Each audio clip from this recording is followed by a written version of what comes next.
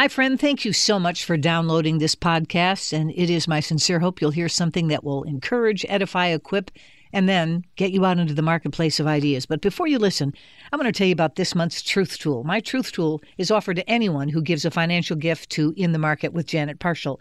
And this month I've chosen the book, Connecting the Dots, What God is Doing When Life Doesn't Make Sense. Ever been there? Of course you have. We all have been. Sometimes we think we're walking in circles, and we're wondering whether or not God has left us, we've walked away from Him, what in the world we're doing, if we're even in the center of His will. So this book is designed to help you find peace and confidence in your current challenge. And all of us have challenges. It also will make sense of most of the lessons you're learning right now. And the most important part of this, and why I felt this would be appropriate, is because it will help clarify in your mind the unique mission and message that God has given to you. So the book is called Connecting the Dots. It's yours for a gift of any amount. And all you have to do is call 877-JANET-58. That's 877-JANET-58. And give a gift of any amount, and we'll send you a copy of Connecting the Dots. If you prefer to do it online, that's easy as well. In the Market with JanetParshall.org. Scroll to the bottom of the page. There's the cover of the book. Click on through, make your gift, and again, we'll send you a copy of Connecting the Dots. Just below the picture of the book is a description of what it means to be a partial partner. Those are people who give every month a gift of their own choosing. They set the level of giving. I don't.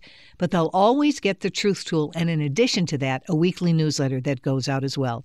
So consider being a partial partner or getting a copy of Connecting the Dots by calling 877-JANET-58 or online at InTheMarket with JanetParshall.org. Now please, enjoy the program.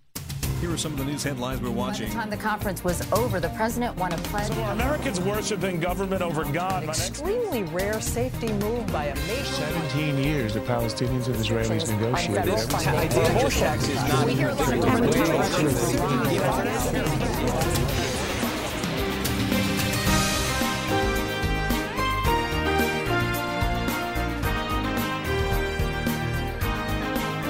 Hi, friends. Welcome to In the Market with Janet Parshall. Happy Wednesday to you. Thank you so much for joining us. We're going to have some great conversation this hour. So I am very glad that you are with us, but we're going to continue because it is continuing in Israel, day 128. Israelis woke up to sad news today that dozens of the hostages have died and they will not be coming home to their loved ones. But I'm going to turn back again to my friends at CBN News, this time a report from Julie Stahl that talks about why anti-Semitism is skyrocketing. Have a listen. Statistics show that anti-Semitism is as high as it's been since the beginning of the Nazi movement. It's a major threat for Jewish communities. We see that Jews are afraid to wear the yarmulke or the Magen David and to go out on the street. We have the case of Paul Kessler, a professor who quietly raised an Israeli flag in the streets of LA and was brutally murdered by pro-Palestinian protesters. Israeli government minister Amichai Chikli handles issues relating to Jews worldwide. He recently shared a report on this dramatic rise and focused on key incidents of 2023, mainly the murder of Jews and Israelis in the U.S., Tunisia, and Egypt, and U.S. university presidents arguing that calls for genocide of the Jews did not violate their code of conduct.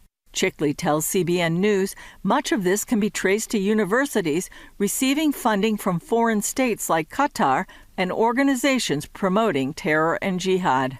I think we need to examine what's happening in CARE and other Muslim Brotherhood-related organizations that possess a threat not just for Jews, but also for any other civilian, and especially for the ideology and the values of the Judeo-Christian civilization. He also echoed cause for alarm within the Palestinian Authority. Mahmoud Abbas, who says that Hitler exterminated the Jews not because of their religion, but because of the social role and financial business. This is basically Hamas, almost medieval blood labels. The focus of growth, however, comes back to the United States, which recorded some 45% of worldwide anti-Semitic incidents since October 7th.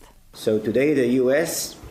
became the center of anti-Semitism. In terms of the cases that we are facing, we know that this is also the largest Jewish community outside of Israel. The greatest weapon, though, is social media, which reaches across borders. We've seen an increase of 1,200 anti-Semitic content that calls for violence against Jews. These are not just posts against Jews. These are posts with a specific intent to commit a violent assault. Chikli says Israel is changing its strategy from defense to offense, including countersuits against Hamas for war crimes, exposing anti-Semitic indoctrination in UNRWA and the Palestinian Authority, such as its pay-to-slay program, which rewards those who murder Jews, and pressuring governments, decision-makers, and financiers to freeze or put conditions on aid to the PA, UNRWA, and similar organizations. A key reminder that he emphasizes is that the Hamas attacks on October 7th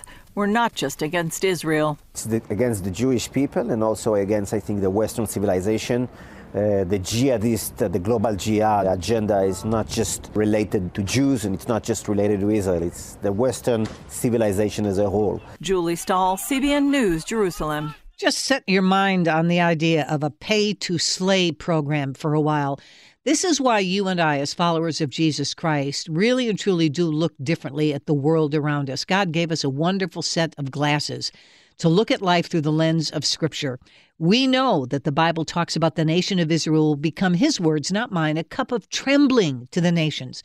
So seeing anti-Semitism, while repugnant though it may be, and while the clarion call post-Holocaust is never again, you and I understand that this is at its core a spiritual issue. Now, the alphabet soup networks are never going to talk about that, but you and I understand it as such. And so how do we handle anti-Semitism?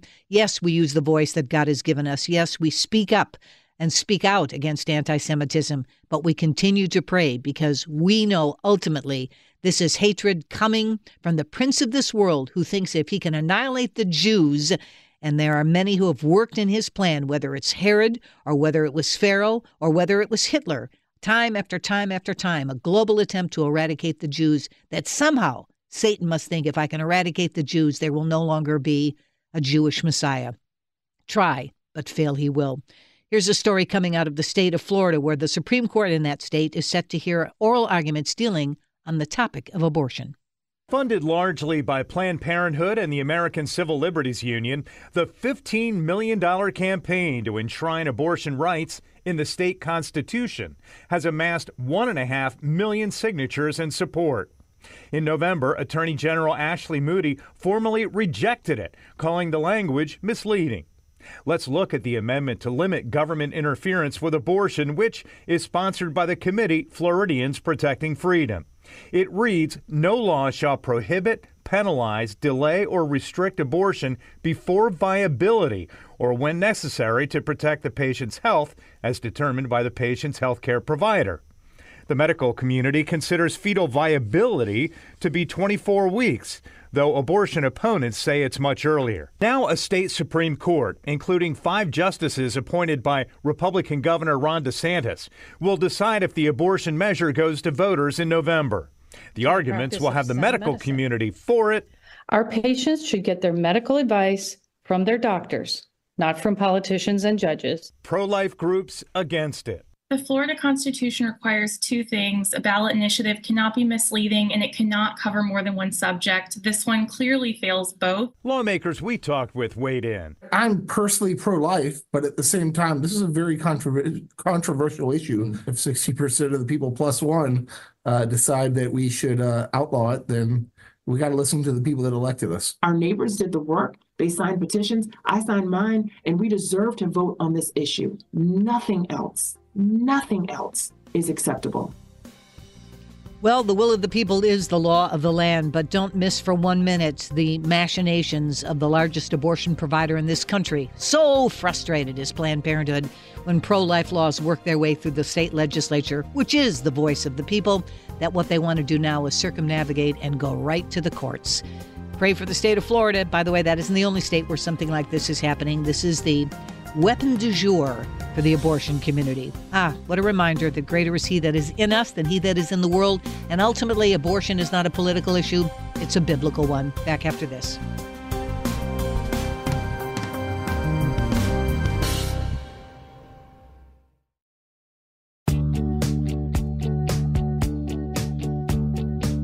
God's work in your life has prepared you with a unique message to share and a problem to solve. That truth is why I've chosen Connecting the Dots as this month's Truth Tool. God uses you to point to His goodness and to give you meaning and purpose. Ask for your copy of Connecting the Dots when you give a gift of any amount to In the Market. Call 877-JANET-58, that's 877-JANET-58, or go to inthemarketwithjanetparshall.org. We're going to turn our sights toward Hollywood, the largest group of influencers in the world. And I am so grateful that God puts His people everywhere, even in Tinseltown. Yep. So God calls Karen Cavell and her husband to go to California and see it not as Sodom and Gomorrah, but as Nineveh, a town like every town in this nation, desperately in need of revival. But God also gave a special sense of discernment to Karen to recognize that these people are influencers. Don't believe me? Why is a singer always shown in a box at a football game playing for a team that's going to play this Sunday at the Super Bowl? I digress. You know where I'm going with this. Influencers? I think so. And so Karen teaches us how to pray specifically for revival in Hollywood. Imagine, because revival starts in the heart, has a way of changing your worldview, has a way of impacting the messages you make through Hollywood. And believe me, that's all about messages. All you have to do is sit for 10 minutes at home and go through all the streaming platforms you've got. And you talk about the marketplace of ideas, they're right there in your remote control. But Karen does something to help us. She invites us to join her where God is already working, and that is through the ministry of the Hollywood Prayer Network. But she's also very pragmatic, and she teaches us how to do that by putting out a monthly call sheet. A call sheet, if you understand how movies are made, is a list that goes out to the people who have to show up on set that day. If your name's on the call list, you get to sleep in. If your name is on the call list, you better show up because there's work to be done. Great idea. Because we need to show up and pray, for there's work to be done. And this month's Hollywood Prayer Network is just filled with wonderful things to talk and pray about, because after all, it is, ta-da, award season. And if you don't believe me, just go through your dial. It shows up just about every week now. Karen, thank you so very, very much for being with us. But I want to start with one of the things that was in your call sheet, because I discovered this quite by accident. In full disclosure, Craig and I love Reacher. We just think it's great. But we stopped, and after the first episode, we went, there's a Chaucer-esque aspect to this. And by that, I mean, there's a morality tale to this, because while his affect tends to be flat and measured, you almost always get an explanation as to why the bad guy dies. It isn't just pell-mell. He's always going for a higher standard. It isn't just mayhem and blurred ambiguity when it comes to morality. It's the good guys and the bad guys. So I started doing a little research, and I discovered his Insta Church. And then I discovered that he shows up on a bunch of podcasts talking about health, because he put on weight when he auditioned originally for Reacher. The character in the book is 6'5". He shows up at 6'3", and he didn't have enough heft on. He went home, put on weight, comes back, gets the part again. So he talks a lot about health and fitness, but then he also combines it with his faith. This guy doesn't pull any punches, Karen. I mean, out of the overflow of the heart, the mouth speaks. This guy's a committed believer. He is. Alan Ritchson is an amazing actor who, as a Christian, chose to do this part for the exact reasons you just said. He wants to show good and evil and the choices that we make. And our choices all have consequences. And I'm telling you, he has got nailed by Christians for this. And yet we are celebrating him because we believe Christians can't be afraid of culture. We can't be afraid of evil. We have to show that it takes a personal choice to know what to do right. And how better to do it than on a television show? 100%. And, it was interesting because I remember he put out a piece where he was graciously dealing with the Christians who were criticizing him for playing what they determined was a bad guy. Well, I give you Denzel Washington, who has played many a bad guy, but Denzel, I understand, will often take a script and he'll write scripture in the margins of the script. And if the character reflects anyone that's already in Scripture, he will make a reference to that in his preparation for the role, because he really wants to draw from that as the resource of what is evil versus what is good. It doesn't make Denzel Washington a bad Christian if he decides to play a bad guy. It underscores that there is a duality to this world where good versus evil. I don't understand why people would criticize that. Because we all want Christians to act like milquetoast instead of realizing the Bible is NC-17. Oh my gosh, the things going on in there. And then we're afraid of things in real life. And so Denzel is a great example because he has 3 reasons he will take a part. Either it's because an evil character gets redeemed, or the film deals with good versus evil and good wins, or his character has a character arc where he learns and grows. Those are the three reasons he'll take a part. And it gets messy sometimes in these films because the world is messy and evil is nasty. And yet, if we have a clear understanding as Christians why we're doing what we're doing, we're going to have more eternal impact. Yes, absolutely. Well, I'm thankful, thankful that you decided that you would make him a focus of our prayer, because along the way, I understand he started out on American Idol and didn't do so good. And then the doors just sort of opened after that. And now he's in major motion pictures. One of them, and this segues into something else, is going to be Ordinary Angels, where he has another role in that film, which is based on a true story. And I can't wait for that to come out because of the writer's strike. It was supposed to come out in the fall. Now it's going to come out sometime this spring. But that segues to something else that you talked about. Variety of all entities is hosting, you write, its first ever spirituality and faith and entertainment breakfast. Oh, sign me up. I would love to be there. It's going to be there on the 13th. Talk to me about this gathering. Well, the Variety in the past has had a one-day spirituality and faith-based summit where they had different people who are in our industry but doing more faith-based projects come and talk about their projects, and Variety would cover it. And I've been to many of those. And it was really a breakthrough idea by a Christian on the staff of Variety about 10 years ago. Then she left. There was nothing for a while. And now they decided, you know what, let's make it even more personal. Let's have a breakfast where we sit down with other people. We really get to talk to the people at our table.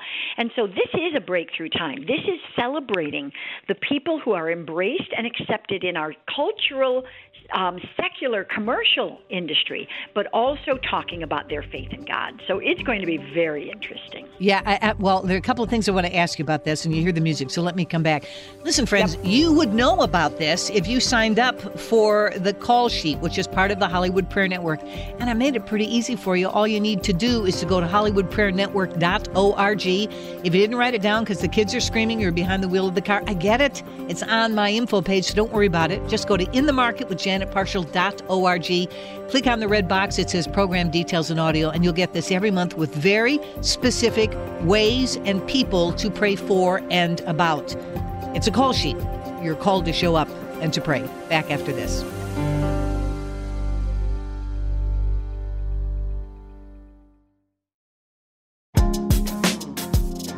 Karen Cavell is with us. She is the founding director of the Hollywood Prayer Network. She's a wonderful author. By the way, she knows this business in and out. She has extensive experience, by the way, producing TV specials and documentaries and kids programming. So you have to have not just pathos, but you have to have ethos in that part of the world. And she's got it all, which is why I think God goes before her and opens so many doors. So let me just remind you again that Variety, and I want you to circle your calendar on this, on February 13th is going to have its first ever spirituality and faith and entertainment breakfast. And so you're going to have several speakers there, Devon Patrick, Roma Downey, Hillary Swank, and Rainn Wilson. And so let me just highlight Hillary for a minute, because we talked about Alan Ritchson a little bit earlier, talking about this film that's going to come out called Ordinary Angels. She's in this as well. That there's something that must be drawing her to these faith-based films. And that doesn't surprise me that she's showing up at this breakfast. Is there a way in which we can pray for her specifically? Oh, the way to pray, you are so right, Janet. The way to pray is for her to fully embrace Jesus. She is so hungry. She's so open. She is what we call very Christian friendly. And we just want her to feel the unconditional love of God so that she can fully embrace a personal relationship. But she's attracted to these roles. She's attracted to the people she works with on these movies. It's really beautiful. So I am looking forward to hearing what she has to say at that breakfast, and if she has gotten bolder or what her stance is right now. Excellent. And if I forget, please remind me to ask you about how the breakfast the next time we get together. But, you know, I actually have to catch a plane and hurry tonight because I got to get to First Press at Hollywood because I understand auditions are tonight for 12th Night. So I want to. That's right. I am holding a role for you. Come on, Janet. That's so cool. First of all, does First Press do plays like this on a regular basis? And hello, they're doing The Bard. Not an exactly easy work to do, by the way. Yes. Hollywood Press has had a Christian professional acting company for 27 years on their campus. They have two 99-seat theaters, which is the allowable theater for the Actors Union in Actors Equity in L.A. They have award-winning shows. They're known in our city for being an excellent theater company, and it's all made up of believers. It's really exciting. Wow. How awesome is that? How many shows a year do they do? Well, they used to do 4. Now they're doing 2 until they can get back up and going. COVID really killed the theater in LA. And so they had a lot of restrictions, a lot of guidelines. And so they're slowly building up, and they're having 2 this year and planning hopefully to have 4 next year. So this is a perfect example of what I said before about ethos and pathos. So if you it's like Field of Dreams. If you do it, they will come. So now you've got all of these people who are professing believers, but they're all actors doing a grade A program, a performance, and that's going to bring in all kinds of people into First Press who might otherwise never darken the door of a church. I mean, talk about thinking strategically for the gospel. I just absolutely love that. Let me do one more thing, and that's to talk about your prayer for marriages. We talked about that before because Marriage Week is coming up. It's the 7th through the 14th, I think, which makes perfect sense because Valentine's Day is in there. But I love the fact that you are asking us specifically to pray for marriages because you, the Hollywood Prayer Network, is actually going to be hosting a special night. So talk to me about that. Well, it's amazing. I have felt for decades, Jim and I have been really burdened with how many incredible Christians are not finding spouses, and they really want to be married. And LA is known as the city of orphans. It's a spiritual battle. And we finally got so frustrated, we said, you know what? We're going to hold a night. We're going to get the solid married couples we know to come into a big room with any single person who has the guts to say they want to be married, and let's pray for them. So we got 16 solid, amazing industry Christian couples to come pray. And we thought, we'd get about 25, people coming. Our RSVPs are going crazy. We're over 100 people. Single, and it's growing every day. I think we're up to 115 now or something. It keeps growing. Young people who are saying, you know what, I want to pray because I want to be married. And so we are just going right toward it and doing it, just facing the fiery darts of the enemy right away. Wow. Karen, you're so multiplistic, and I so appreciate that because it isn't just about being quiet and solemn and monastic and praying for Hollywood. You're there. And that takes me to something else that you do every year, which I just love, which is the Oscars are at the Dolby Theater, and you do a prayer walk. This is coming up on the 7th of March. Talk to me about this. Yes, the 3 days before the national airing of the Academy Awards in the Dolby Theater, we gather Christians in the industry to walk the red carpet, to pray over the land, to pray over where the press is going to be, where all of the celebrities come up and get dropped off. We pray for the security guards. And every year it's grown and grown. Last year we had 60 people show up to pray. Oh, wow. And this year it's going to be even bigger. I'm afraid we're going to get thrown out. So would you pray that nobody throws us out when we're there? But it's so exciting to just put the whole place in God's hands and say we are blessing it. We've gotten a chance to share our faith with security guards that are still setting up for that Sunday. We've talked to people who are blown away that people would bother to come and not just goggle at all the red carpet, but actually walk it and pray over it. So it's really fun. Well, I was going to say, you talk about something being antithetical. One of these things is not like the other, to quote the old Sesame Street song. So you're there not to be the focus of attention, but to really pray over this. We can do it, by the way. We can remember that on Thursday, March 7th at 7 o'clock at night. You'd know this, by the way, if you all got the prayer sheet or the call sheet, that at 7 o'clock, and that's going to be on West Coast time on the 7th, these people are going to show up and they're going to be praying for the Oscars. And we need to do that because guess what? They might get a golden statue, but a golden statue don't get you into heaven. They need Jesus. And when the lights go down, then the contending starts all over again. And you may have won this year, but you may lose next year. And then what? How do you define yourself? Who are you? Well, we defined ourselves in Jesus Christ. He's the only one that fills that hole in the human heart.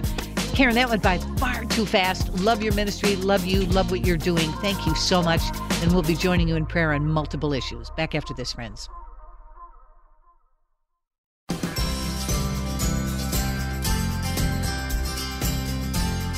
Christians are called to go into the marketplace of ideas. Throughout history, men and women of God have been thought leaders, innovators, and forces for good.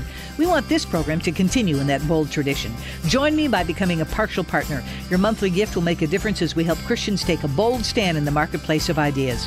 Call today, 877-JANET-58, or go online to inthemarketwithjanetpartial.org. Well, keeping in the vein of thinking critically and biblically, we're going to have another conversation with Wesley Smith. Boy, he does make us think, doesn't he? He's an author. He's a lawyer by training. He's a senior fellow at the Discovery Institute Center on Human Exceptionalism. And he's a writer par excellence. He writes books and he writes articles, many of which show up in National Review on a regular basis, but they show up in other places as well. And I've often said this, and I'm not trying to be simplistic, but in a world where good is called evil, evil is called good, and men are doing what is right in their own eyes, all of those phrases taken right out of Scripture, Wesley has this clear voice in the proclamation of truth and reminds us again about the preciousness of human exceptionalism, which is really at its core a biblical idea. In all of creation, we are the only ones made in his image. That alone makes us humanly exceptional. The plants weren't made in his image. God created them, but the only part of creation was man. And that's why human exceptionalism is such a profoundly important doctrine. And Wesley talks about it again and again and again. I have so many things I want to talk to you about, Wesley, but literally there's smoke coming off of my computer because you just filed a report with National Review, it seems to me, minutes ago. And I thought, okay, well, I know he's going to know to talk about this one because you just filed it. It has the headline, Self-Starvation to Qualify for Assisted Suicide. Ooh, where and why? Well, this is being promoted in bioethics literature, particularly by a particular bioethicist named Thaddeus Mason Pope, who is probably the most influential bioethicist in this issue in terms of promoting euthanasia, assisted suicide, and so forth. Here's the idea behind this, and this idea has already been approved by, I think it was the British Columbia Medical Association in Canada. Let's say you don't qualify for assisted suicide. Let's say in the United States, because you don't have less than 6 months to live. Well, if you want to get to the place where you can qualify for assisted suicide, the argument is starve yourself. Do not take liquids. It's called voluntary stop eating and drinking in euthanasia parlance. And get to the place where you are weak, and then a doctor can prescribe for you. So that basically, I mean, the illustration in this study that Pope and another fellow wrote is early stage dementia, where you're not yet incompetent and you want to make sure you never get to that place, starve yourself, and then you'll get to the place where a doctor could prescribe for you because you're so weak. But it wouldn't have to be limited to dementia. Anybody with any illness, disability, or so forth, if this were allowed, could do that. And it just shows you how the euthanasia movement are public policy promise breakers. They promise strict guidelines to protect against abuse. And as soon as the law is in place, these strict guidelines become obstacles. And they keep looking for ways around them. They keep loosening the laws. And this is another way in which Pope and others are saying, hey, even if you don't qualify under state laws, we can make sure you can qualify by starving yourself, which is a form of suicide. Wow. Yes, but it safeguards against abuse. Where's the paradox here? So in other words, the way you can get assisted suicide is if you self-abuse, dying by starvation or self-starvation. Yeah, you know, why not hang yourself and then exactly. Why not hang yourself and have somebody stop the hanging in the middle of it and then give you a lethal injection? I mean, ridiculous, but true. But the people have to understand the strict guidelines against abuse is not meant. It is a con. These folks have no intention of limiting assisted suicide to terminal illnesses. Not at all. Once the United States gets to the place where most people have swallowed the hemlock, that limitation will disappear, as it has in Canada, as it has in Netherlands, as it has in Belgium, as is happening in Australia, as has happened in Germany, as has happened in Spain, as has happened in Portugal, et cetera, et cetera, et cetera. Wesley, you've been talking about this for years, as long as I've known you. And it's if you were to ask me when we started this conversation that I would see it as prevalent as it is in the United States now, I would have told you not in a million years. So it raises a question. From where you sit, do you see any referenda on any ballots in November where states are going to tackle this issue again? Potentially, but I don't want to say where. Okay, good. I'll trust you, brother. If you don't want to, that's fine. Yeah, I had a conversation with a red state people, and they're worried about it. Wow. So in other words, well, then that raises another question, which is, and you and I it don't. might not be this year, but soon, because we're getting along in the calendar. But exactly. Yeah, but the point is, the idea has legs and it's walking around, which raises my question, which is, what about the people who see the glass as half empty? Well, that horse has left the barn. I mean, it's taking over in the states in this country, and pretty soon it's going to be another twisted ethic that we embrace. Do you see that happening? Yes. Wow. Let me show what happened in Germany. The whole end game. Well, let me step back for a second. When I wrote my first piece against euthanasia, I was not involved in the issue at all. I had a friend kill herself under the influence of the Hemlock Society. I wrote a piece in Newsweek magazine called The Whispers of Strangers, and it's available if people want to find it on the internet, very readily available. It came out in June 1993. That's when I started this. And I kind of logically sorted through where this would lead. And one of the things that I predicted was that it would lead to organ harvesting, and I called it as a plum to society, meaning giving society a stake in people committing assisted suicide or being euthanized. I was called, but I became part of this issue because I got so much hate mail. And that was when, in order to send somebody hate mail, you had to get something called a piece of paper, and you had to write on this piece of paper, and then you had to put it in an envelope, and you actually had to pay to tell somebody you hope they died painfully of cancer by buying a stamp, right, and mailing it. That's before the email. Well, I got so many hate mail from that. I thought, what happened to my culture and where was I when it happened, which is why I moved my trajectory to these issues. But even the people who said, you're right, told me, don't worry, there'll never be organ harvesting. It happened, as we've talked, it's happening in Canada. It's happening in the Netherlands. It's happening in Belgium. In Canada, if you qualify for euthanasia, if you're in Ontario or Quebec, the doctor will contact the organ donation organization, and they will in turn contact the patient who's about to be killed, asking for their livers. And guess what? These patients do not get referred to suicide prevention, but they do get referred to organ donation. So I was right. In fact, I waited to see if you were going to say something else. You wrote about this at the end of January with the headline that said, organ harvesting requested from those to be killed by euthanasia in Quebec. Yes. First thing that comes to my mind is the question of coercion.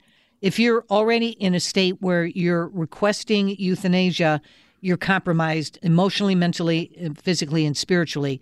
That's the point where you say, sure, you can take my organs. And then, of course, your best interests are going to be at heart, right? Front and center. If somebody is already going to pluck your organs the minute you die. I mean, talk about supply-side economics. Ugh. And it can become the tipping point. You could say, oh, my life is really difficult, but my death would have greater value than my life. It can become the excuse for doing it.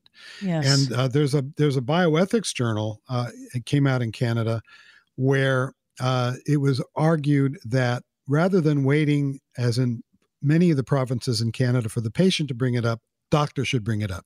So just imagine, can I have euthanasia, doc? Yes, you can. And by the way, can we have your liver?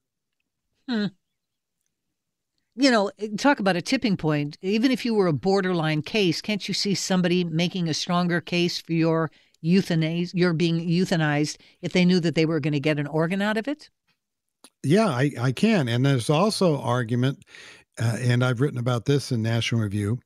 The Canadian Medical Association Journal put out a piece that said, for guidelines for organ harvesting, that if somebody wanted to give an organ to somebody they knew, that should be allowed. So imagine, and in Canada, remember, you don't have to be terminally ill. You can be disabled, you can be elderly, you can be chronically ill or whatever it might be. And at some point in the future, mentally ill. The only good news recently is that Canada has once again delayed the mental illness qualification, apparently because they don't have enough psychiatrists to do it. But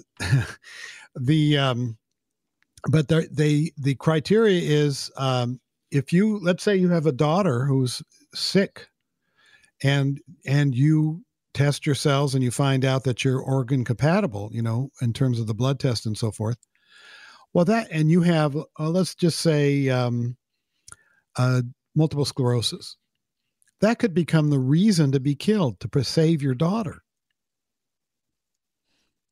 Yeah, they don't mitigate the argument, they enhance it. And so these are all these little coercive arguments that, it's just amazing to me. By the way, I had read that they had put this mental illness standard on hold for a while in Canada.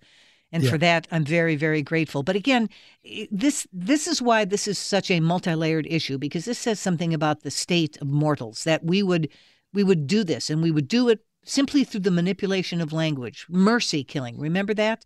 I mean, we use all of this language that says that allowing yourself to be killed so that you won't be a burden on your family, so that you can mitigate pain, because I'm depressed, because I just don't want to do it anymore, and to have the government come alongside and be complicit in that.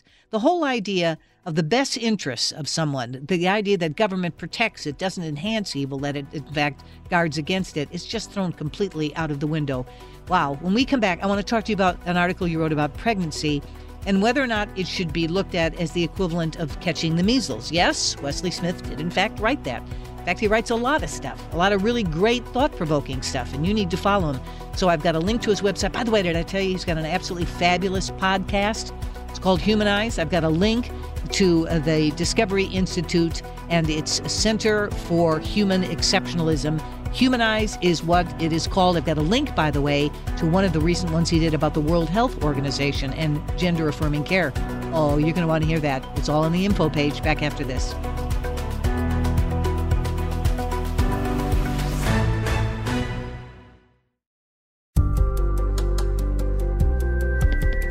We're talking with Wesley Smith, who's the chair and senior fellow at the Discovery Institute Center on Human Exceptionalism. He's also a contributor to National Review and the author of multiple books, as well as the host of a tremendous podcast called Humanize. And I've got a link to one of his recent broadcasts that you are going to want to listen to. But I want to go back to an article that you wrote earlier this month on this question of pregnancy, a bioethics journal. And again, you and I have talked about academia. Ideas have consequences. They may be just relegated to the halls of academia right now, but these ideas get legs and they walk around after a while. And so this article literally posited the idea that pregnancy is the equivalent to catching measles. Well, I'm here to tell you, as somebody who went through this 4 times, that ain't true. I'm telling you that right now. So why are they pushing this, and why would they minimize pregnancy and put it in the same category as a contagious disease? Well, there's an anti-natalist movement in the air, isn't there? Anti-human, and it's certainly misogynistic, it seems to me. The idea is part of it would be it would affect abortion policy, because if pregnancy was an illness, which is the theme of this piece, which, by the way, was written in the Journal of Medical Ethics, which is one of the most preeminent bioethics journals in the world. So it's not some, crackpot off on the internet with 25 followers that I found. It's mainstream as it can be. If pregnancy is a disease, then abortion and anything else that can prevent pregnancy or end pregnancy is a treatment. So it would turn everything on its head. And let me read for your audience what these people said. And again, this is in one of the most preeminent bioethics journals in the world. We can compare pregnancy with measles. Measles is uncontroversially regarded as a disease and treated as such by public health authorities and health professionals. Measles is harmful to nearly all of those who catch it. However, most patients will survive, very few will die, and only a few proportion will go on to experience longer-term impacts on their health. So how do the risks of pregnancy compare with those of measles? Like measles, pregnancy is a self-limiting condition. It follows a predictable trajectory. It goes on and on. You get tiredness, sleep problems, vaginal discharge, and this kind of thing. So what they're actually saying is that the developing child is the equivalent of a pathogen. Wow.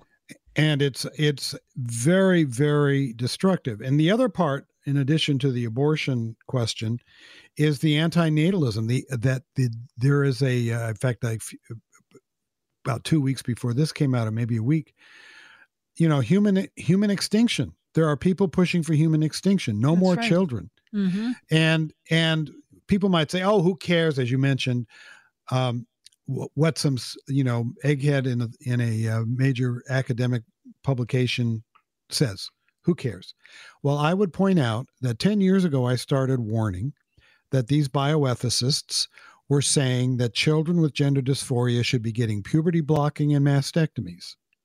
And at that time, people said to me, oh, who cares what these people in the academic and the ivory tower think? That'll never happen. Well, look what's happened.